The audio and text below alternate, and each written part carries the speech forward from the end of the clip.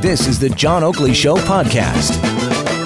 The case of Bruce McArthur, we're all familiar with it, how he's been sent away, 25 years, no chance of parole, but a harrowing ordeal of one of his victims that managed to escape and is living now to tell of the harrowing ordeal. And he actually spoke to Global News crime specialist Catherine McDonald about it. Catherine McDonald joins the Oakley Show at Global News Radio 640 Toronto. Catherine, I appreciate your coming on. I mean, you spoke to this individual who I guess remains anonymous, does he? He does. Now, we know his story because his story did come out in the agreed statement of facts. And he is also an officer who investigated this case.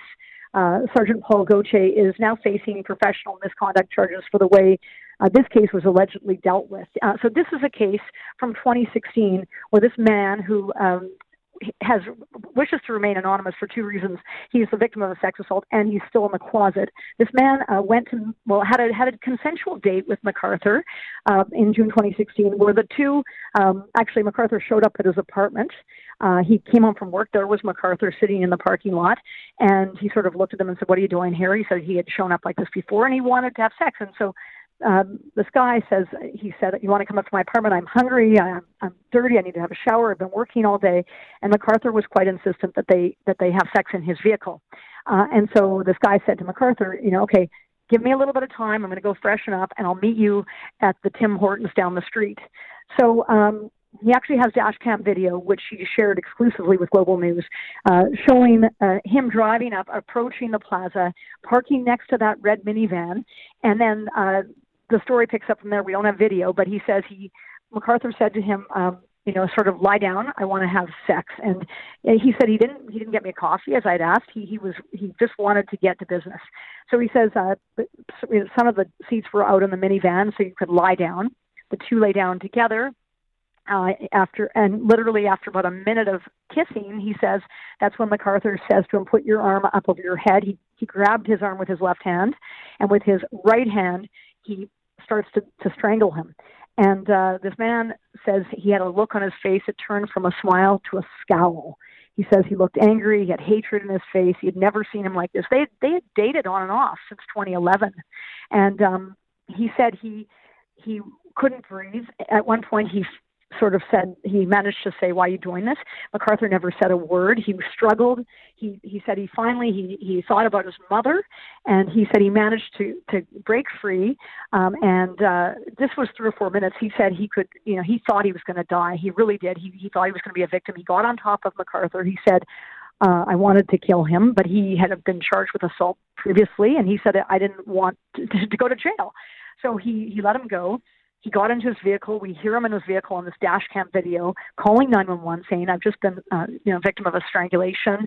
He gives his address. And he says he can barely talk at this point. It's quite, difficult to understand because it is dash cam video and there's a lot of background noise. And he says as he's sitting there, he realizes that McArthur has gone in his vehicle and he's driven off. And you actually see him trying to catch McArthur, and McArthur manages to turn onto a busy street and he gets away. And the dispatcher you hear saying, "Don't chase after him, pull over." And so this man said, he said he was so quiet. He said he never said anything to me after he said, "Put your left arm out." He said he was in a zone. He said, quote, "He was in the murder zone. He's getting off on it, and my eyes are hurting at this point. A couple of minutes had gone by, and I'm still being strangled." Now, fast forward to February of 2018, last year, Detective Sergeant Hank Zinga at the time, he's now acting Inspector at Zinga. He tells us that he's putting a request for a professional services review to be done, or professional misconduct review to be done over another officer. And he says it has to do with McArthur. He says he doesn't want to speculate whether this would have changed the outcome. So now we now know that is Sergeant Paul Gauthier who's being investigated. Because what happened was McArthur ran off. We know he went to a police division himself, and he gave his own version of events, which was that he said that he himself, he thought that they were having rough sex. That was the consensual thing. And it was a he said story. Let me just stop you there for a second, because this is really the nub of it, where McArthur went to this police station. He was arrested for assault, but released with no charges. Right. And But so he seemed credible to the arresting officer. This is now Gauthier, who is at the center of this. No, we don't know that it was Gauthier. We just know that Gauthier was in charge.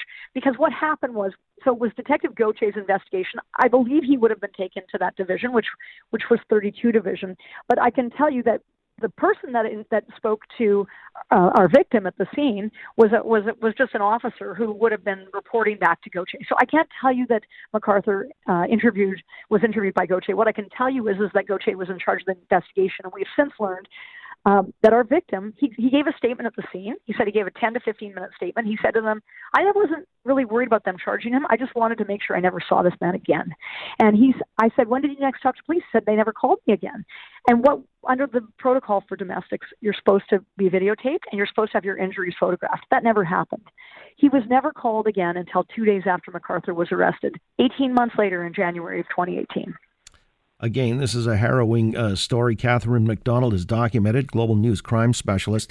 We do have the victim. Again, he's anonymous. Again, as you say, doesn't want to reveal his identity for reasons that are personal and private. But let's give a listen to the account that he told you in person. This is verbatim from the victim of Bruce McArthur roll tape.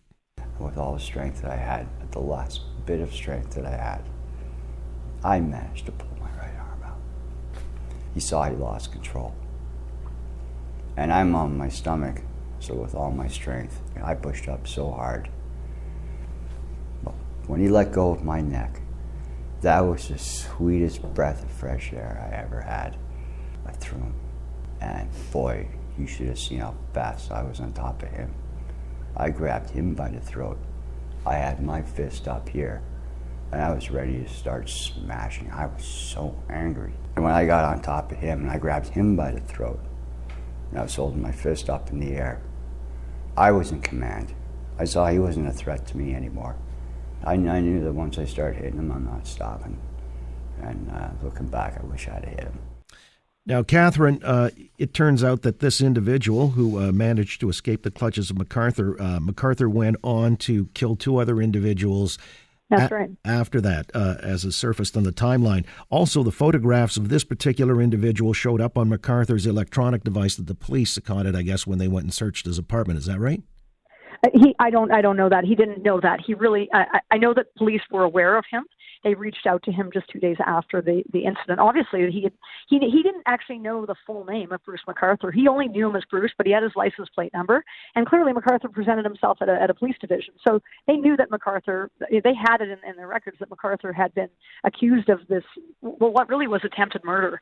And, it's funny, I asked this victim, I said, are you angry that the police never charged him? And he said, no, he's angry he didn't hurt McArthur. He has tremendous guilt because he says, even if I had been arrested, maybe these two other men, Philly Messon and Andrew Kinsman, might have survived.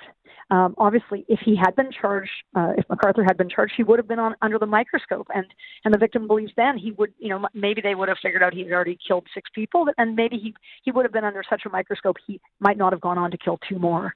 So he has guilt, but he said, really, all I really wanted was for them to keep him away from me. And, he said what got him through that heroin ordeal is that he thought of his mother, and he said, I didn't want my mother to have to bury her son. Yeah, some of the details, too, how devious McArthur was in all of this. According to this individual, if I understand correctly, McArthur didn't contact him by cell phone. He used a pay phone, so he couldn't be tracked. He didn't even know where McArthur lived.